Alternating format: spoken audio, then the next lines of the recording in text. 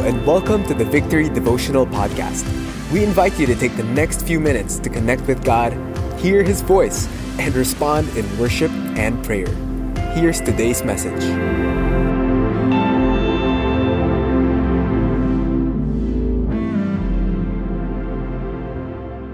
Amen and amen. We're going to look at Luke chapter 5, verses 12 to 16.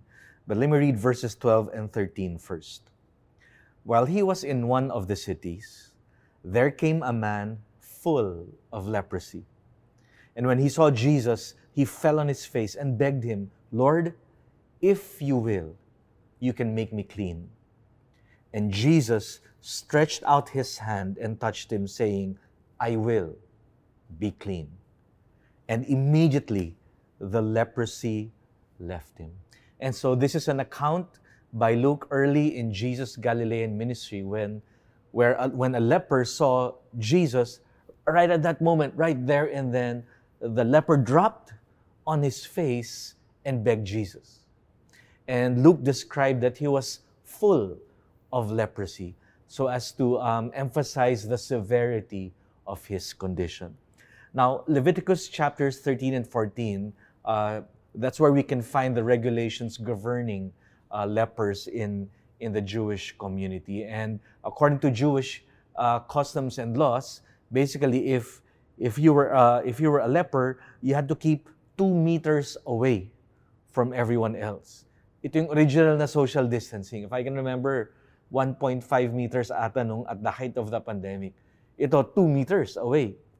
And then, very interestingly, in Leviticus it says, if the wind blows through a leper or kind of passes a leper and hits you, the wind, okay, you have to isolate for 45 meters away from anyone. So you have to go into isolation. So really, leprosy in the Old Testament was the original pandemic. In fact, according to the law, the only thing more unclean than a leper was a dead body. That's why they call this disease of leprosy living death. Because even as lepers were alive, physically, they were wasting away and dying. And so because of this association with uncleanness and death, leprosy became a metaphor for sin and judgment. Think about the judgment on Miriam when she rebelled against Moses. And so for this reason, curiously, Jewish rabbis despised lepers. Okay? When they saw lepers, they immediately assumed that these lepers were sinful people who were under the judgment of God. So they deserved no pity, and they extended no mercy towards lepers. Think about that. The clergy, the spiritual leaders, despised the lepers. And so they became the lowest of the low. They were shunned by the religious leaders and outcasts to society. So imagine the burden this placed on a leper. I mean, physically, again, you're wasting away, you're dying. Emotionally, everyone keeps away from you, you're isolated, and then psychologically, you're struggling with guilt and shame because you've been conditioned to think that that is the judgment of God on you. So this kind of explains the leper's question to Jesus, or his preface, "If you will." In other words, the leper wasn't sure. He wasn't certain kasi yung rabbis nga despised us. Would Jesus also despise us? Okay? That was a dilemma he wanted healing, but would Jesus reject us the way the lepers do? Jesus' willing response, "I will, be clean." And that's why what happened was all the more remarkable. Because even as the leper dropped where he was, it was Jesus who moved towards the leper. He stretched out his hand and touched the leper, technically making himself unclean. Effectively, Jesus violated the law. He should have stayed 2 meters away from the leper. Instead, he approached the leper, stretched out his hand and touched him. Again, technically violating the law. This was so unexpected. You might even say scandalous, diba? But what Jesus was demonstrating was not so much that he was violating the law. It was that he would fulfill the law by suffering for our sicknesses and dying for our sins. The one thing going for the leper, though, for all of his torment and struggles and challenges, the one thing going for him was that he understood the extent of his problem. He couldn't deny it. He couldn't hide it. He couldn't blame anyone else. He was helpless. He was beyond cure. But that was why Jesus could help him. And Luke says, immediately, leprosy left him. See, that's how Jesus is. That's why the Bible says Jesus came to seek and to save the lost. Jesus seeks actively, goes after the lost. And the beauty of Scripture is that it says Jesus removes our uncleanness. In our case, not ceremonial uncleanness because of sickness, but spiritually because of the sin in our hearts. He cleanses us from guilt, condemnation, and judgment. One of my favorite verses in the Bible, Isaiah 59 verse 1 in the NIV says, "Surely the arm of the Lord is not too short to save, nor his ear too dull to hear." Whatever your condition is, wherever you are, God's arm is not too short to save. You are not beyond the saving reach and healing power of Jesus Christ. And wherever you are, however dark, however low, Jesus hears. If you will but just humble yourself like the beggar did and ask him to heal you and to cleanse you. And when you do, Psalm 103 verse 12 says, "As far as the east is from the west, so far does he remove our transgressions from us." You know why the Bible says as far as the east and from the west and not as far as the north and the south? Kasi pag north and south, may North Pole. Pag south, may South Pole. In other words, if you go to the North Pole, at a certain point, you're already going south.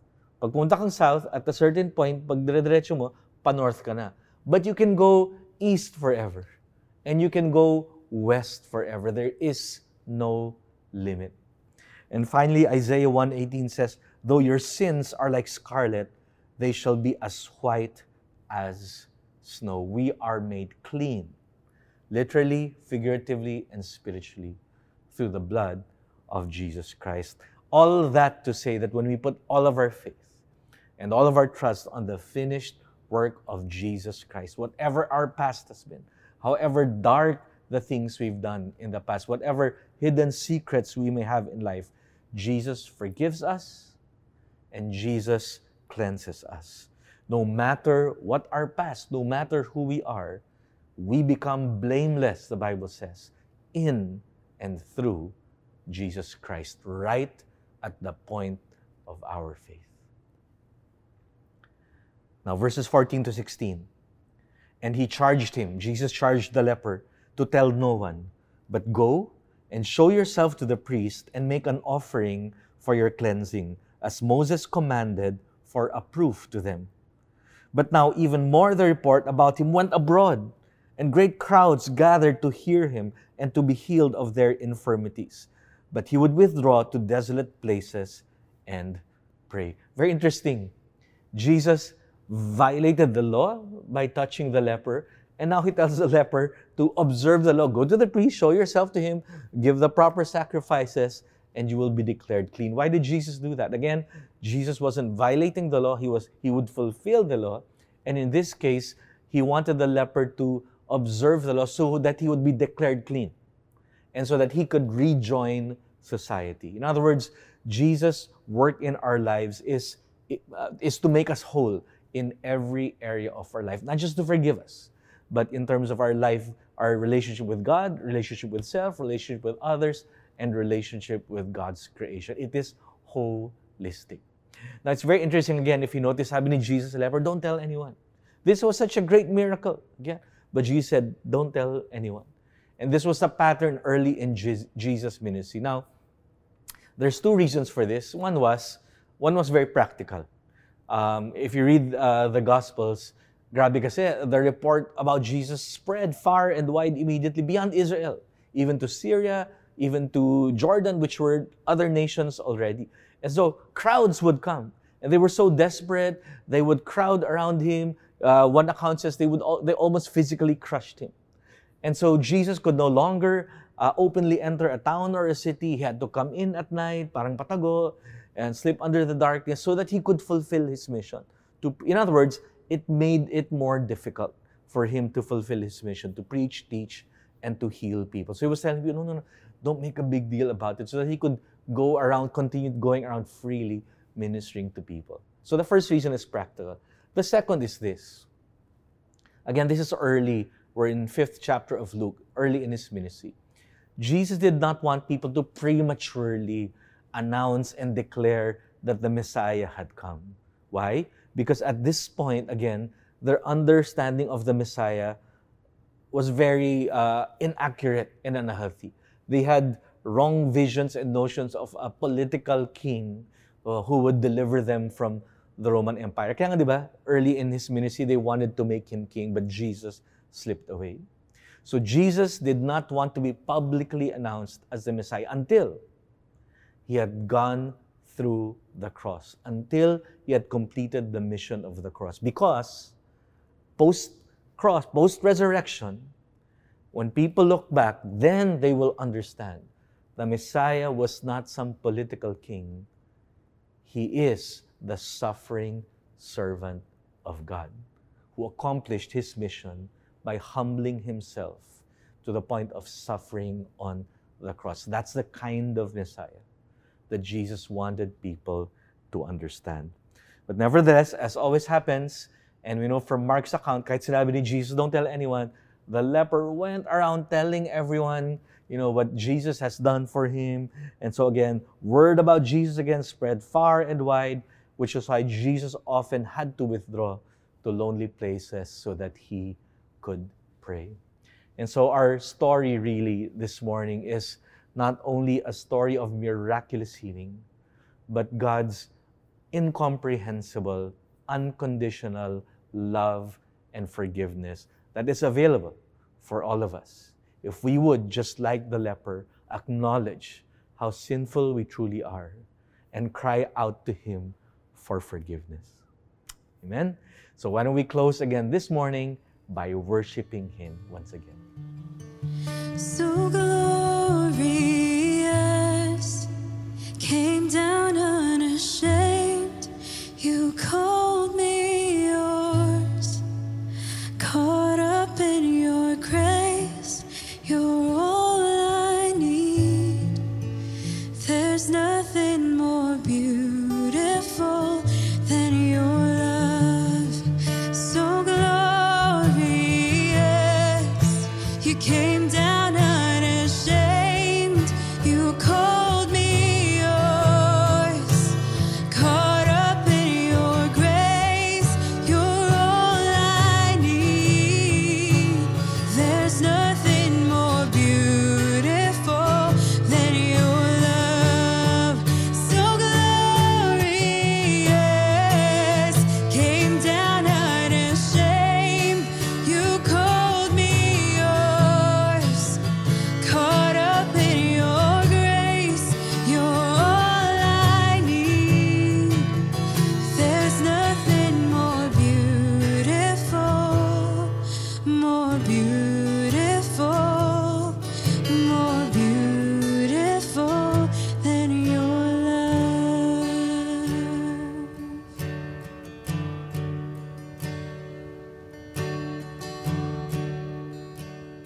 All right, so just before you go about your day, allow me to pray a prayer of blessing over you. The Lord bless you and keep you. The Lord make his face to shine upon you and be gracious to you. The Lord lift up his countenance upon you and give you peace. Thank you for joining us this morning. Join us again tomorrow. Goodbye and God bless you.